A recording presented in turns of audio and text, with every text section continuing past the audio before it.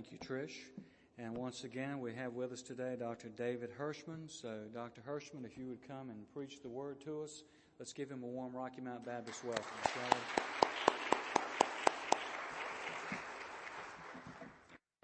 Sure.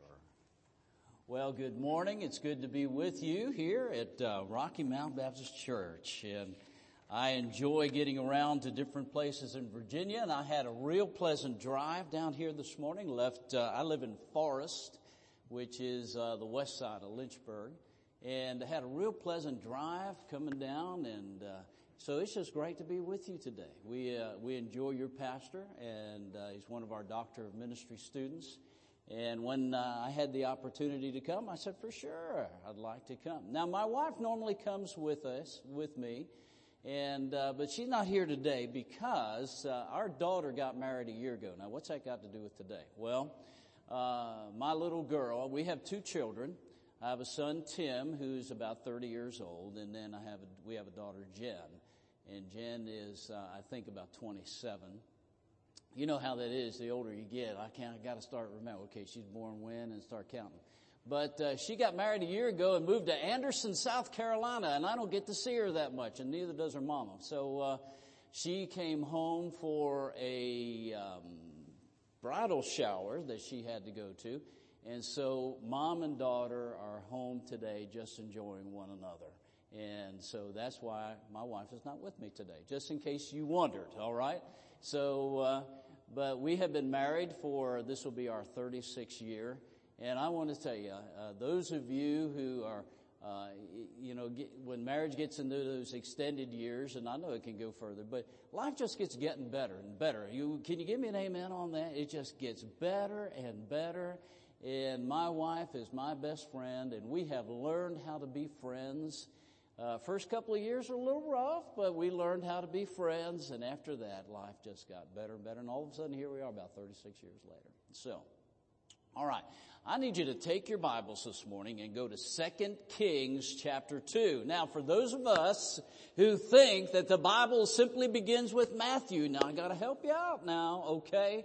The Bible, the New Testament reveals what the Old Testament conceals. That's an interesting concept, isn't it?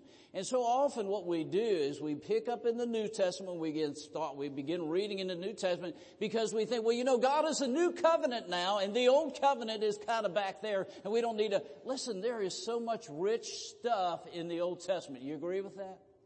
Rich stuff.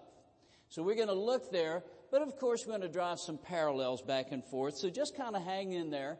2 Kings. We're going to talk about two men, specifically one, Elijah and Elisha. And there's a secret. And today's message is titled this: Refuse to lose your focus. Refuse to lose your focus. It's easy to get distracted in this world, isn't it? Let me give you a little story. I grew up in Southern Maryland. Now, Southern Maryland is about as different from Central and South Virginia as you can get. First of all, it's flat. The highest part in Southern Maryland is 90 feet above sea level. Okay? So I'm growing up in an area where it's just flat. My wife likes the mountains. I don't mind them, but I'm used to flat. Plus, we got lots of rivers. Now, if you've studied geography and all of those type of things, you know that the Chesapeake Bay is really an estuary. What is an estuary? Well, an estuary is where all the rivers collect and they flow out. So we've got lots of rivers. And so I grew up, my dad and I, we'd like to get out in our little rowboat. And we'd go off into one of the many rivers. And we had this nice river that we really used to like to get out on. And he would teach me in those days when I was just a little kid, he would teach me how to sit in the boat and how to row the boat. So we'd get in, put our stuff out there, and sometimes we'd go fishing, sometimes we'd go crabbing. We really like to go crabbing because crabbing is just relaxing and you just kind of sit there and you get out there just as the sun is coming up and the boat's rocking just a little. It's just pleasant. If you've never experienced it, you've missed something. But in any event, here's what he'd tell me now, he said, now, David, I want you to pick out a point on the far shore. Don't take your eyes off of it and get us out there. I'll tell you when to stop. So he's in the back of the boat. I'm in the middle and I'm doing this number. You know how, you're rowing the boat. Next thing I know, fish pops out of the water. Duck comes flying across. I see something going like this, and I'm thinking, is that a snake? And I'm going this way. Now, here's what now, if you've ever rowed a boat, you know what happens. If you lose your concentration focus, if you get distracted, you start pulling on one oar before more than you pull on the other. You ever done that? You know what happens when you start pulling on one oar rather than both of them at the same time? You start doing one of these numbers. And you're pulling out a whole lot of effort, and you're going absolutely where? Nowhere. And my father would just let that happen for a little while, and he'd say, do you know where you're going? Where did you pick out? He said, pick out a tree, pick out the buoy out there. We have the inner marker and the outer marker, and that keeps you in the channel and all of that. And here's what it is. He says, here, just pick out a point and stay what? Focused on that. Well, it's so easy to get distracted, especially as a little kid, fish jumping out of the water, ducks flying by, all of those kind of things. But let me ask you a question. How important do you think it is for the pilot of an airplane who is about ready to land on the runway? He's coming in. How important do you think it is for he or she to remain focused? You think it's important? How about a surgeon? His patient has entrusted him or herself to his care. They're on the operating table. He has the knowledge, the experience. He's getting ready to do the surgery. How important is it for that surgeon to remain, say the word, focused? Would you like to have a distracted surgeon? I wouldn't. Let's make the application. How important is it for you and I to remain focused in our lives? Do you know that the concept of being focused is a prevalent New Testament theme? All right? Now, take your Bible for just a moment. You've got a piece of paper, your bulletin stuck in 2 Kings chapter 2. But go to Philippians chapter 3 and notice what Paul says. And you and I can make the application. In Philippians chapter 3, what verse is it? It's somewhere around verse 13. But prior to verse 13 of Philippians chapter 3, Paul is saying this. The things that were important to me, those things I have left behind. Because I have found a new importance in my life, a new motivating factor, something new that drives me in my life. And here's what it is. He says in verse 13, he says, I count not myself to have apprehended, but this one thing I do, forgetting those things which are behind and reaching forth to those things which are before, I press towards the mark of the prize of the high calling of God in Christ Jesus. What Paul is saying, we could paraphrase in this way. He says, I am not looking over here, I'm not looking back there, I'm not worried about fish jumping out of the water. He says, I am looking that way. And that way is where I'm going. He says the same thing in Colossians chapter 3. Go there for just a moment. It's just a few pages to the right. He says, now listen. And I always like to do that. If Colossians 3 begins with an if, but you can also rightly use the word since. If and since work both ways in there. He says, since you are therefore risen with Christ, seek those things which are where? About 25 years ago. No. Things over that way. No, he says, seek those things which are, what's the word? Above. You see a parallel? In Philippians, he's saying, I'm forgetting the things behind and I'm pushing on that way where Jesus is. He says, since you are risen with Christ, forget those things and seek the things that are the important things, the things that are above. Jesus said the same thing. He says, don't lay up for yourselves treasure on earth where moth and rust does corrupt and where thieves break through and steal. But he said, lay your treasure where? In heaven, the things that are above. A constant theme in the New Testament is what? Being focused. Last one, ready? Hope you wrote those down. Those are good. Hebrews 12, 1 and 2. Now, we're not sure who wrote the book of Hebrews. Some people want to think Paul did. There's absolutely no evidence of who. But it doesn't matter who, because the message of the book of Hebrews chapter 12, verses 1 and 2 is consistent with everything else that we've been talking about. Hebrews 12, 1 and 2 says this. Let me get myself started. Therefore, seeing we are encompassed about by so great a cloud of witnesses, let us lay aside the weight and the sin that does so easily beset us and run in circles. Is that what it says? No. Let us lay aside the weight and the sin that does so easily beset us, and let us run with patience the race that is set before us. Where? How? Looking unto Jesus, the author and finishers of our faith. Now here's the point. You and I will get where we need to go in living the Christian life only to the extent that we remain, say the word, focused.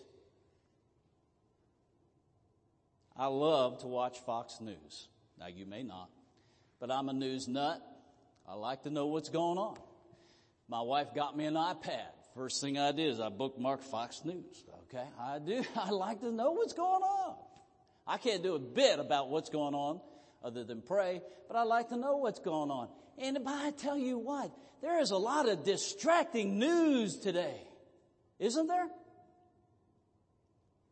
Now, some folks are inspired by it. Some folks are concerned by it. Some folks are downright worried about it. But you know, we've got the health care thing that's going on. It doesn't matter if you and I agree or we share thoughts or whatever. That can become a big what? Distraction. Oh, Lord, what are we going to do? They're going to worry. Oh, my word. If you're a small business owner, it affects you one way. If you're here today and you need health insurance, it affects you another way. It affects all of us in some regard. But what it does have to do, it has the ability to what? Distract us. May I ask you a question? Is God not still on the throne? Is God ever not in control? You want to know why I believe God is always in control? Because God is never out of control. God is never scratching his head trying to figure out what to do. God is never calling up. God is never on Google. Okay? He's not. God is always in control because he's never out of control. So here's what we got. We got the health care issue. Then we've got, the stock market. That's been an issue up and down. Then we've got Iran might have the bomb. Now, I know that worries some of us. That's true. But let me ask you this. Will you allow that to distract you from, number one, who you are and what God's plan in your life is? Don't do it. Now, this is where we need to go back to 2 Kings chapter 2. So let's go there. Here's what we find in 2 Kings 2. And remember this. Refuse, say it with me, refuse to what? Lose your what? Focus. We live in a distracting world. There's always, friends, listen, we're never going to get to the point where everything is what? Okay. Please don't deceive yourselves. We will never get to the point where everything is okay, because it's never going to be okay until we get to glory, praise God. God will make it. Wherever God is, it's okay. I believe that. I hope you do too. Because the Bible says if God be for us, what's the rest of it? Who can be against us? The other verse is this. With God, all things are possible. With God, nothing shall be impossible. Man, all right. Guess what? I'm sticking with God. How about you? Which means I need to refuse to lose my focus. In spite of of all of what's going on around me, those things over which I have absolutely no control. I can't worry enough about it to fix it. I can't despair enough to do away with it. I've got one purpose in my life, and that's to fix my gaze on Jesus Christ. Where He goes, I go, and I'll be okay. Do you agree? And that's what you see happening with Elisha and Elijah. Now, you know Elijah, don't you? Everybody knew Elijah back then. All right. Elijah, the mighty prophet of God, the one who said, it's not going to rain for 3 years. And it didn't rain. The one who said to the widow, pour me out, make me a breakfast before you make one for yourself. Man, he's got nerve.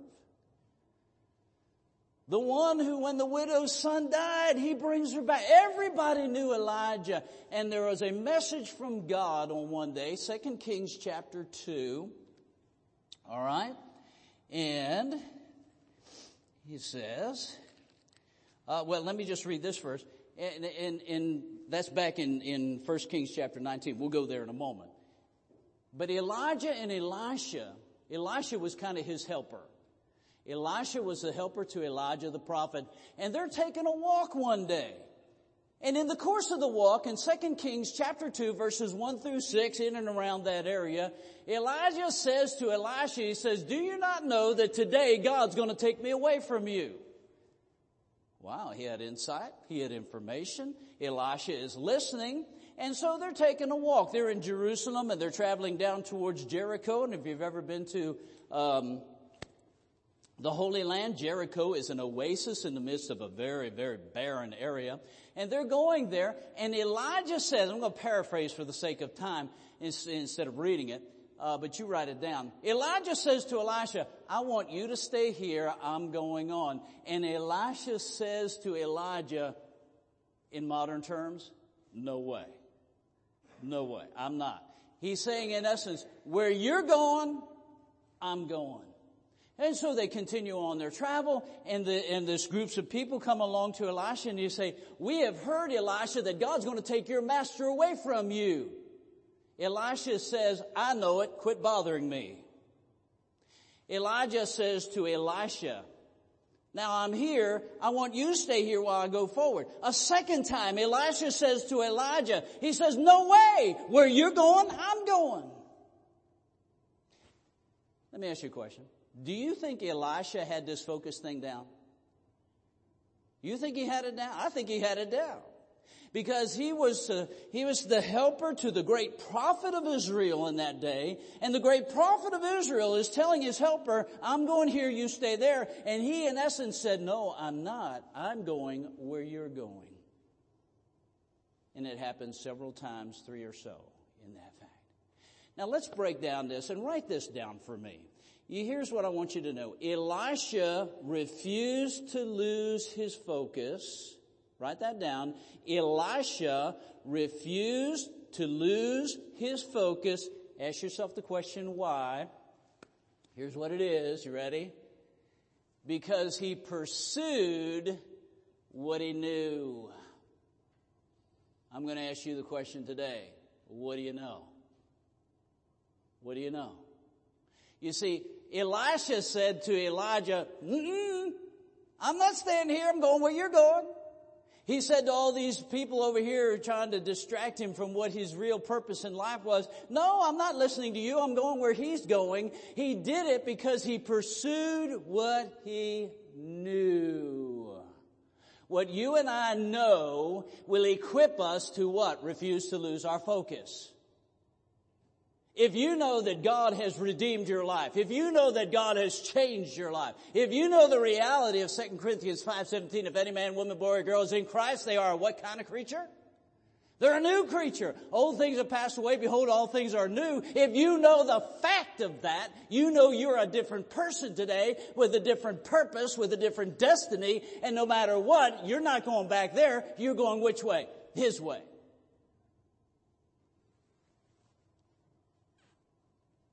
Elisha refused to lose his focus because he was pursuing what he knew. What's the question? What do you know? That's the question. What did he know? This is where we have to go back to 1 Kings chapter 19. This is why we have to be good students of the Word of God, so we know how to connect different portions of what? Related Scripture. So, 1 Kings chapter 19 gets us back to where everything started going. Now, God is having a conversation with the prophet. The prophet's name is Elijah. We're talking about Elisha today, so let's be careful not to confuse them. But God is talking to his prophet Elijah in 1 Kings chapter 19. And he says in verse 15, look at if that in that verse, if you would. And the Lord said to him, "Go, return your way to the wilderness of Damascus, and when you come, anoint Hazael to be king over Syria, and Jehu the son of Nimshi shall you anoint to be king over Israel, and Elisha the son of Shaphat of Abel-Meholah shall you anoint to be prophet in your place." God had given his man, the prophet, instructions about who his replacement was going to be. And Elijah, the prophet, was an obedient man, and he did exactly what God told him to do. If you carry on from there, you'll notice in verse 19, he says, "So he departed from there, and he found Elisha, the son of Shaphat, and he was plowing with 12 yoke of oxen before him, and with the 12, and Elijah passed and cast his mantle on him." First thing you need to see is Elisha refused to lose his focus because he was pursuing what he knew. What did he know? He knew he was called by God. He knew he was called by God. Now, everybody knew Elijah in those days. Elijah was the prophet. You know, he went up against Jezebel. He slew the 450 prophets of Baal. He did all. He was a superstar of his day. Everybody knew who he was. So it's not when you see this, so here comes Elijah to Elisha. He takes off his cloak, if you would, that symbol of authority, that outward appearance of the prophetic office. He takes that and he puts it on Elisha. There's no mistaking what's going on here. Now, the Bible doesn't always give us every detail. But we do know this, that the custom and the practice of taking one's coat and putting it on another had what we might call symbolic meaning. And that symbolic meaning in its simplest point says this: you're the one. You're the chosen one. You see a form of it in Joseph and Jacob giving Joseph what? Forget that it's a coat of many colors. The fact of the matter is it's a what? It's a coat. Symbolic, meaning, designation, selection, all of those things. And so here's the point. And maybe they had a little discussion there.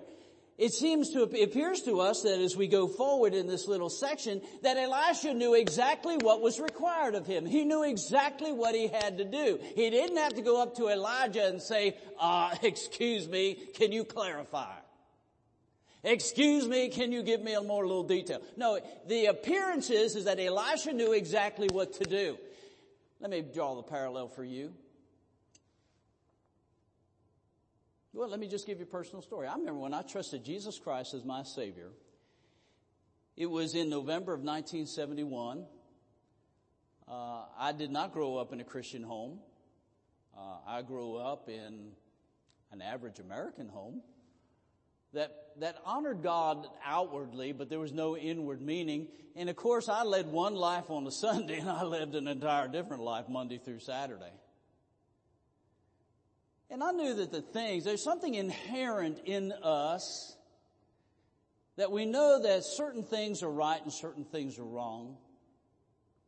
And it doesn't matter what those things in my life are. It doesn't matter what those things in your life are or were. Let's say were. But when you come face to face with the God of the universe and He declares His claim on your life, by the way, Jesus has a valid claim on every life. You know that, don't you? Where'd He get it? He died on the cross. He purchased the souls of every human being at that time and the future. Jesus Christ has a valid claim on every life. And He beckons folks to come. Come unto me, all ye that labor and are heavy laden, and I shall give you what? More burdens. No.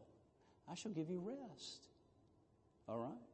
And so He has that claim and He offers it. I remember coming to Jesus Christ and I recognized at that time, Jesus, oh my word, I wish somebody had told me. I was almost 20 years old before I ever heard the gospel of Jesus Christ. And I remember like, why didn't somebody tell me this before? But at that point in my life, I just knew there was something. You see, I can give you the theological rationale and I can give you all this, but when the Holy Spirit takes up residence in the life of a believer, in the child of God, which is instantaneous, by the way, there are certain things that just happen and you and I should be sensitive and listen. And so I simply departed from my former life and started living the life that I began to read about out of this book. And others began to tell me. And that's exactly what you see happening here in the life of Elisha. God brings news to Elisha and there is an immediate change. Elisha refused to lose his focus because he was pursuing what he knew. What did he know? He knew he was called. God had a plan for his life. God's got a plan for your life. God wants to do something with you. God wants to do something in you, through you. God always has a plan. And our total responsibility is simply to do what? Respond to it. What do you see Elisha doing?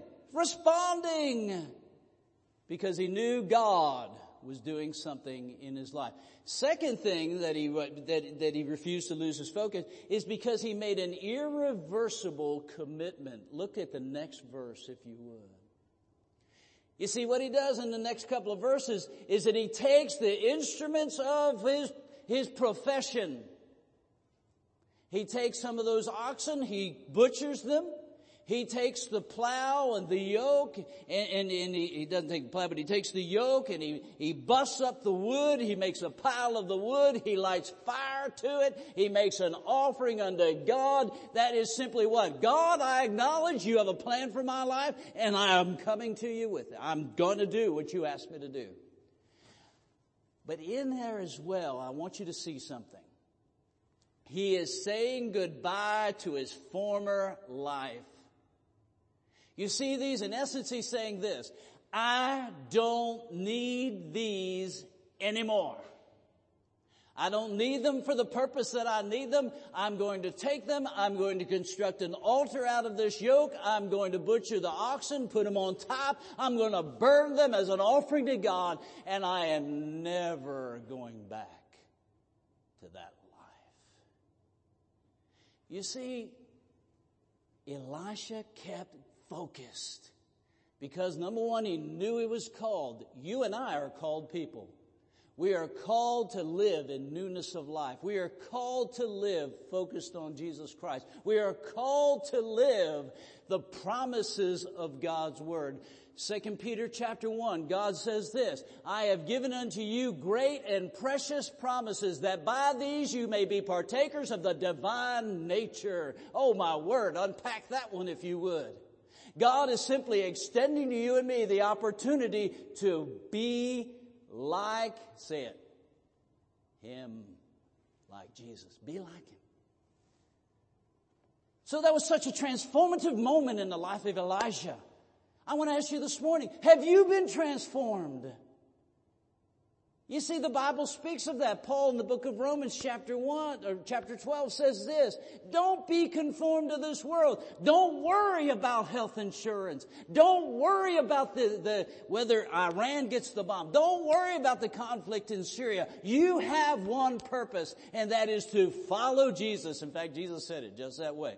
Follow me, and I will what? Make you fishers of men. So Elisha knew he was called. You and I are called. He had made an irreversible decision. Have you made an irreversible decision? Lord, I'm not going back. I may falter, I may stumble, but I'm not going back. I'm going to continue forward with you. And be that person that you want me to be. Second, he had seen what God had done. Simply put, now we don't have the time to do that, but I will mention to you, if you would go back to 1 Kings chapter 17, and once again, with the knowledge that the prophet Elijah was not a nobody in Israel in those days. He wasn't a nobody. He wasn't insignificant. He was not obscure. He was a somebody. He was known. In 1 Kings 17, this is where he tells the woman who's getting ready to die, "Wait, make me breakfast first." He raised her son from the dead. Did battle with Jezebel and the 450 prophets. He was a big one. You see, here's Elisha, and he knew about this man. And he knew what God had done through this man. And now he sees this man come and put his cloak on him. And he makes that irreversible decision. All of these, all of these things combined in his life to say, that is no life back there. This is life. I'm not losing my focus. I'm staying right here. Even though Elijah said to him, "Elisha, I'm going forward. Stay here." "No way, sir. No way." "Would you stay here?" "No." And you see this, that as Elijah, the prophet, went forward, 2 Kings chapter 2, Elisha simply followed. You and I can refuse to lose our focus if we would say this: I will pursue what I know. Remind yourself today of what you know. Is God faithful? Yes. Does God always do it the way I think He should do it? No. But I have learned this, that if I will wait on Him, if I will seek Him, if I will inquire of Him, say, "Lord, help me understand your ways,"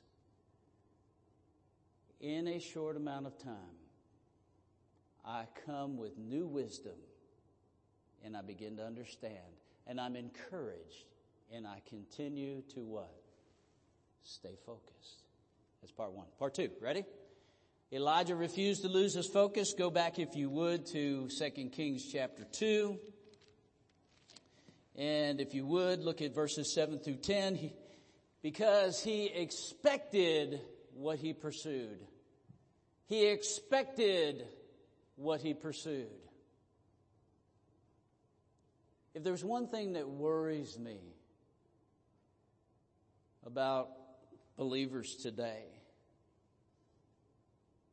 is the no sense of expectation. I grew up spiritually under the teaching of Dr. Jerry Falwell. Whether you liked him or not, doesn't matter. I did. And one thing I learned from Dr. Jerry Falwell, among many other things, that man expected God to do something. I used to think he was crazy on some things, but he expected God to do something. My wife and I left what was then Liberty Baptist College in 1982, planted a church in Southern Maryland, stayed there till 2005. I only ever pastored one church. God richly blessed. But it was with that sense of expectation that also many times drove me forward. And we saw God do so many things. If I would challenge folks today, I would say, don't lose your sense of expectation. Because you never know what God's going to do.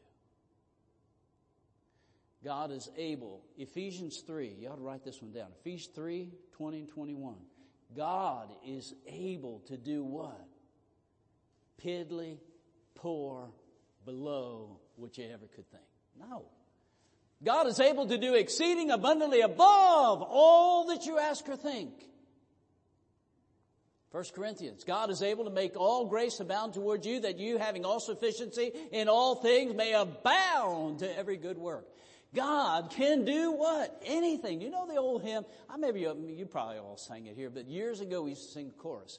God can do anything, anything, anything. God can do anything, but... You don't know that one? Oh, my word. That's older than dirt. All right? Fail. God can do anything but what? Fail. God cannot fail. So here's Elisha. Elisha's telling Elijah, I'm going where you're going. I'm focused. Why? Because he knew what he knew, and he's pursuing. He's expecting what he's pursuing. What did he expect? Well, let's look. 2 Kings 2, 7 through 10. And the 50 men of the sons of the prophets went and stood afar off, and they too, that's Elijah and Elisha, stood in the Jordan. And Elijah took his mantle, wrapped it together, and hit the water with it. And the waters were divided one side to the other, and they too went over on dry ground. And it came to pass, Elijah said unto Elisha, ask what I shall do for you before I am taken away. And Elisha said, I pray, let a double portion of your spirit be on me.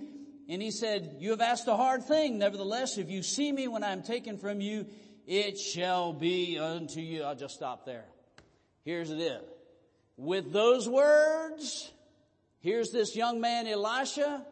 He knows what he knows, and he's expecting what he's pursuing. He's pursuing after Elijah. What's he expect? He's expecting God to do something. He is expecting God to do something. As we live our lives, do we live them expectantly? It worries me at times when believers like, oh God, just help me hold on. No, this is not a hold on life. What's the worst thing that could happen to us? We die. After that, what happens? I'm with the one who loves me more than anything in this universe. I'm with the one who died for me. I'm with the one who's prepared a place for me that I cannot even imagine. Eye has not seen, neither ear heard, neither has entered into the heart of man the what? The things that God has prepared for them that love Him. My goodness, what a great life! So many believers are living hold-on lives. Don't live a hold-on life. Live an expectant life. God's going to do something. And here's Elisha. And he's following Elijah. And he refuses to lose his focus because he says, I just know God's going to show up. I just know God's going to do something. And so he keeps going on. Interesting little things. Elijah takes a piece of clothing and he smacks the Jordan River and they walk through on dry ground. That doesn't happen every day. And then you get to the meat of the issue. In essence, what Elisha is saying to Elijah is, Elijah, I want to be more like you than you are like yourself. Scratch your head on that one for a little bit. He says, I want a double portion of your spirit. In essence, we could say it this way. I want to be more like you than you are like yourself. Oh, that I had that passion in my life that said, Lord Jesus, I want to be so like you.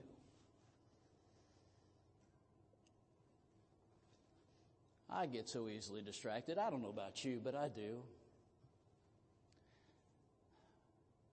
We're leading a study abroad trip to Greece. This Friday. I got a ton of stuff I got to get done. I have folks saying, Greece, are you nuts? Do you know what's going on in Greece? Well, hey, listen, when we put this thing together, things were okay over there. So maybe I should not go because things are not okay. But God led us to do it, so I think I should just stay focused. Isn't that terrible when that thing comes back and hits you like that? Okay. But God's going to do something. God's going to do something in the lives of students. I think God might do something in my life. as we see these things. But Elisha said, I want to be like you, Elijah. You and I as believers ought to say, Jesus, I want to be like you. I want to be like you. I want to think like you. I want to act like you. I've got so many stories, I've got to be really careful. For years, where I lived in southern Maryland, we were like an hour south of Washington, D.C., and so if you had a minor issue, you go to the local hospital. But if you had a big issue, you went up to D.C. You had like Georgetown University, George Washington University, Washington Hospital Center, all those things. And the bad part about that is I had to drive in D.C., and I hate driving in D.C. The traffic lights are on the side. They don't hang down. They're over here. You miss them. I've run more traffic lights in D.C. than you can imagine. The rush hour lasts like 5 hours, okay? You got to plan it so you get there at 9 o'clock and you're leaving town at 2 o'clock because the rest of the time is just gridlock everywhere. But I developed some really bad driving habits. And then I come to South Central Virginia. And I'm not picking on anybody, but folks in South Central Virginia don't drive like folks in D.C. And I hear God thumping me all the time. And I'm driving like, oh, get out of my way. All right, and all that type of stuff. And God is saying, why don't you drive like Jesus would drive? All those type of things. Well, that's just a short story.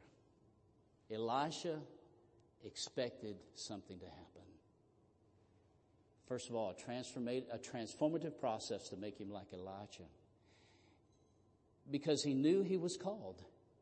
He knew he had made an irreversible decision. He knew God had used that man in the work of God's ministry in the world. And here God was saying, Elisha, you're next. You're next. If we're talking baseball, Elisha, you're on deck. And he knows he needs. He knows he's not equipped. He needs God to do something in his life. And he says, if I get distracted, I'll miss it. Therefore, where you're going, I'm going. Well, what do you want? I want to be more like you than you are like you. He expected God to do something. Not only that, briefly moving on, he expected that he could participate in what God would do. Oh, and if our churches, we'd have more of a sense of expectation and more of a sense that God's going to do something and he invites us to participate with him. Wow, what a day that would be.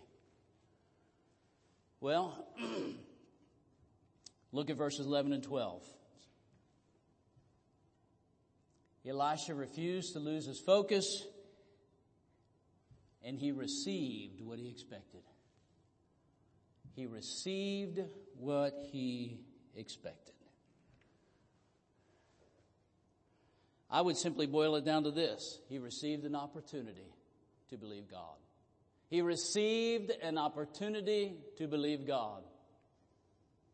Now, however you want to interpret that chariot of fire and all of that, I believe it's literal.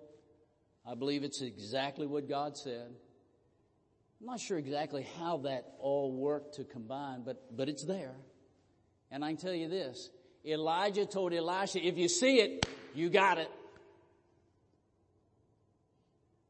And Elisha is just simply saying, I know God's going to do something, and I want to be there when it happens. And as he was, because he stayed focused, God says, here is your opportunity.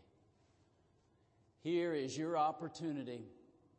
So he expected God to do something, and he got an opportunity, and he believed he could participate in that. And I want you to notice in 11 and 12, all right, verse 12, Elisha saw it, and he cried, my father, the chariot of Israel and its horsemen. And he saw him no more, and he took hold of his own clothes, and he tore them.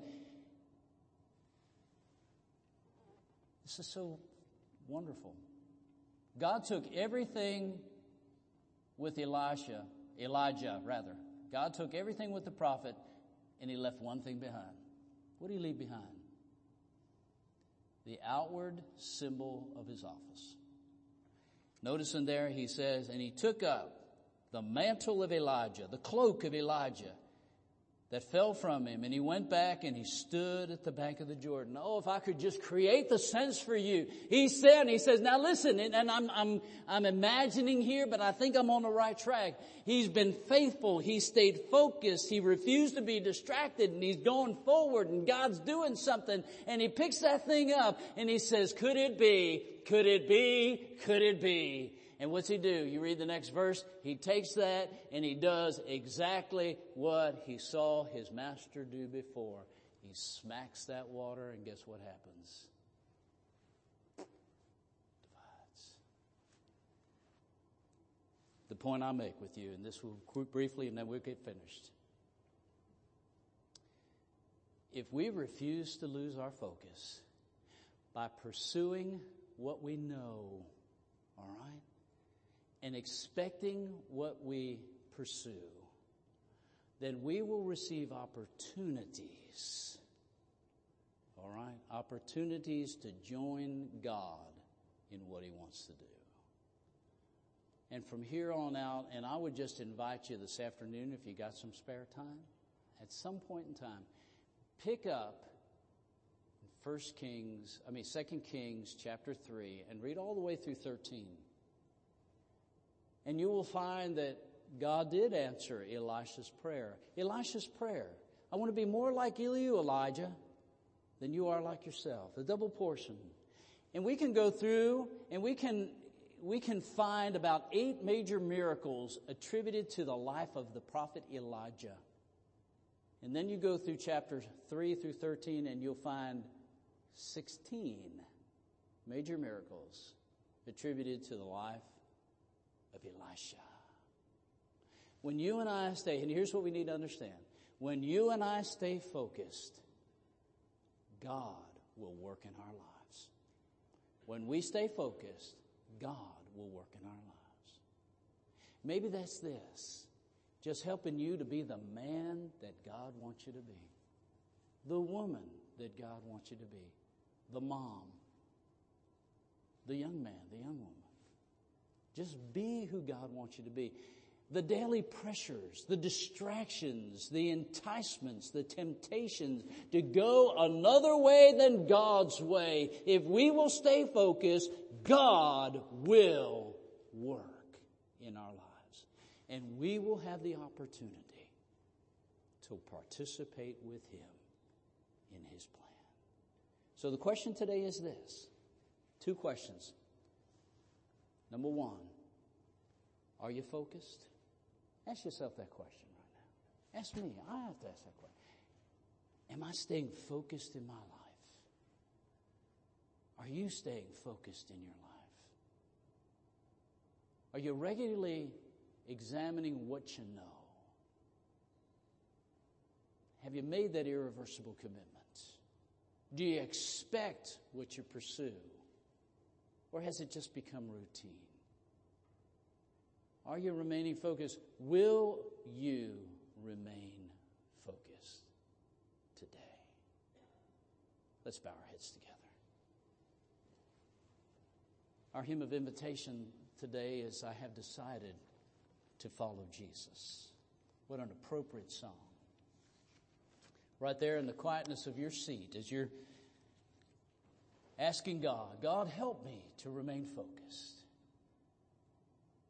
I believe you will. Go back and study 2 Kings chapter 2 and see the application to your life. God needs focused people in this world. Not people who are going to be tossed about with every wind and weight.